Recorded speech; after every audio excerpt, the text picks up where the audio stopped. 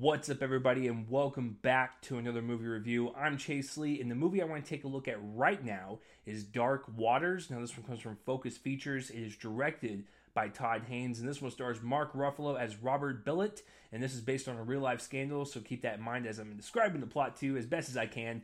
But Robert Billet is a defense corporate lawyer for environmental companies, and so he is there to defend corporations. That is his job. And he has a wife in the film played by Anne Hathaway. They're starting out a family. Life is looking good. There's a farmer that comes to his business and he's like, listen, I heard that you're a really great environmental lawyer. I need someone to come out to my farm and scope things out because all my cows are just dying. There's tumors growing on their organs. Their teeth are turning black. I don't know what's going on. This is just not right. And so Mark Ruffalo goes out to this farm, scopes it out, realizes there's a bunch of graveyards or grave spots in this man's backyard from all the dead cows that he had. And so he's like, look, this is not right.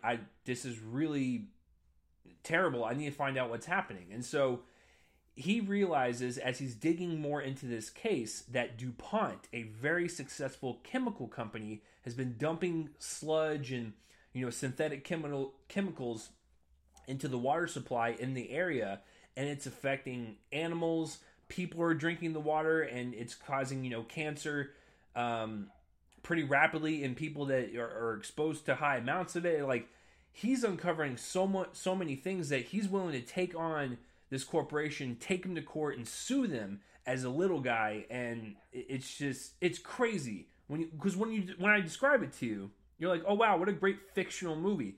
This was based on a real-life thing that I had no idea about. It started in 1998, and the case ended, I think, like a few years ago. That's how long it took. This is wild. But that's basically it. It's a defense corporate lawyer taking on a big company like that after he uncovers a lot of disturbing things at a local farm. So going into this movie, I was expecting somewhat of a good movie. I saw the trailer. I thought it looked pretty solid, and I like Mark Ruffalo when he does dramas, and he's been recently doing all these kind of like real life scandal type movies. He was recently in Spotlight, kind of to the same degree. And so, I was like, this could be a good little Oscar movie. I got to catch up on this stuff, so this is one of the ones I caught up on, and I like it. It's a good movie. It's not anything spectacular. It's not going to be on like any top 10 lists. It's not terrible by any means or even okay. It's a good movie.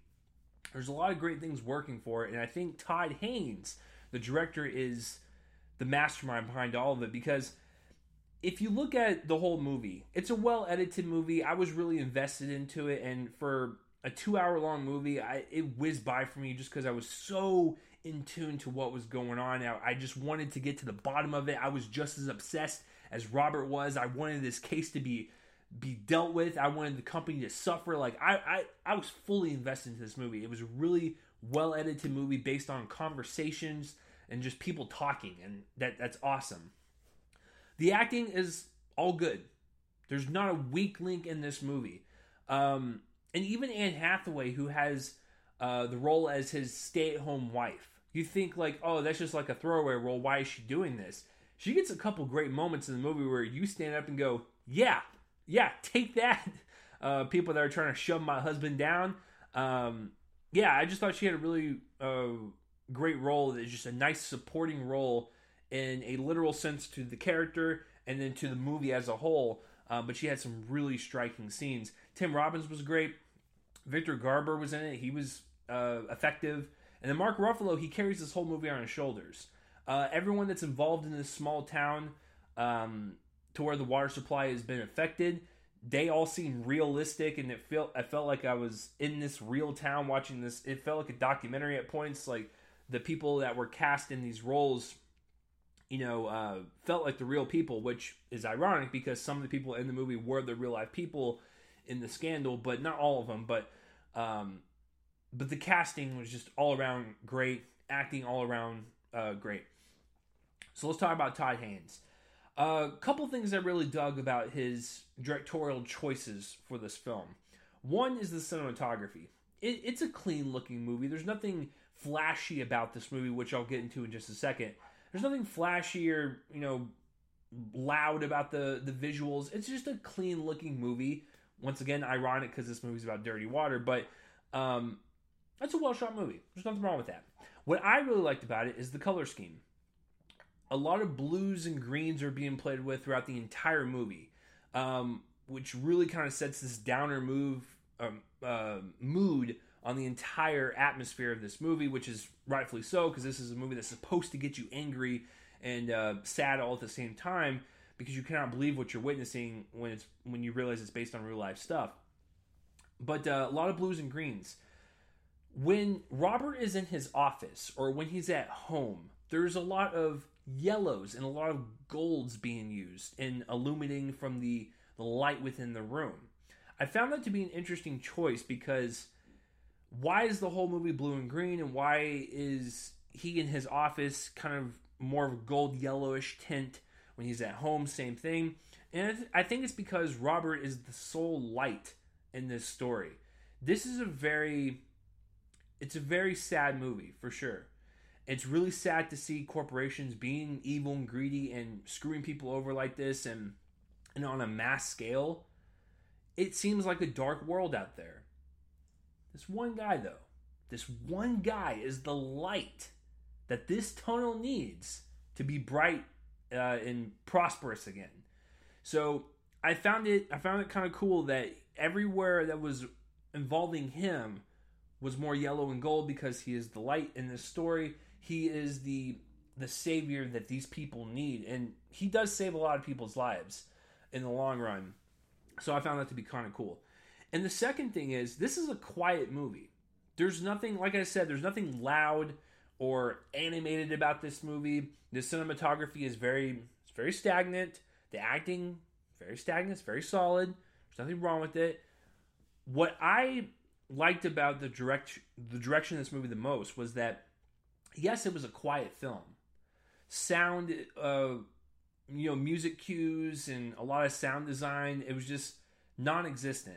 There was a couple of moments where, something loud would happen, or, some swelling of design would happen in the scene, but for the most part, it was subdued. It was just people having conversations, just in a room. If it was me and another person in this room, we're just talking. But what's so riveting about it and what's so powerful about it is the dialogue, and it's the story. And you're so into it that you appreciate this kind of quiet approach to it, because Todd is letting the dialogue and the characters and the story speak for itself at volumes that are so loud and so powerful. That's what sings, not the filmmaking of this movie. It's getting the message across that, corporations sometimes can do this, and it's wrong, and you need to stand up, get angry, get sad, get emotionally invested into this story, and do something afterwards. That's what he was trying to tell us, and it delivered it in spades for sure. So, yeah, a very, very small scale movie for sure, but it's just so, like I said, powerful and striking with what's going on. And there's some stuff that makes your jaw drop to the floor, because you're like, wow, what a great fictional movie. But in the back of your head, you're like, oh wow, life is terrible, and I'm super depressed. So, yeah, it's a very eye-opening movie for sure. And I think if you've never heard about this scandal, because I guess I'm a dum-dum, I guess I've never heard about this specific thing before, with pollution or any type of environmental damage. I've never seen it to this scale. So I'm dumb for not, keeping up with news and pop culture throughout my life, but because this did happen in my lifespan so far. But it is eye-opening, and it gets you thinking, it gets you activated, and you're like, I just want to do something. But then some of the stats they show you at the end of the movie, you're like, oh wow, there's not really much I can do. It's really sad, but a very good movie for sure. So if you're thinking about checking this one out, please check it out and watch a really great real-life kind of scandal movie. I think it'll really get you sad and get you angry, and that's what movies are sometimes about, and I like it. So I'm going to give Dark Waters a B. Very solid movie. So there you go. Let me know what you thought of Dark Waters down below, and that will do it for this review, guys. I'm Chase Lee. Please subscribe to my channel for any type of movie reviews I do, and like this video and ring the bell. Notify yourself when I drop reviews. I want to try to be a little bit more aggressive on here and active, and see we can just grow this wonderful community that I just love. I love film reviewing and criticism and stuff. So yes, please subscribe and please like the video. But yeah, you guys are awesome, and that will do it for this review, guys. I'm Chase Lee, and tune in next time for whatever I review next. I will see you guys later.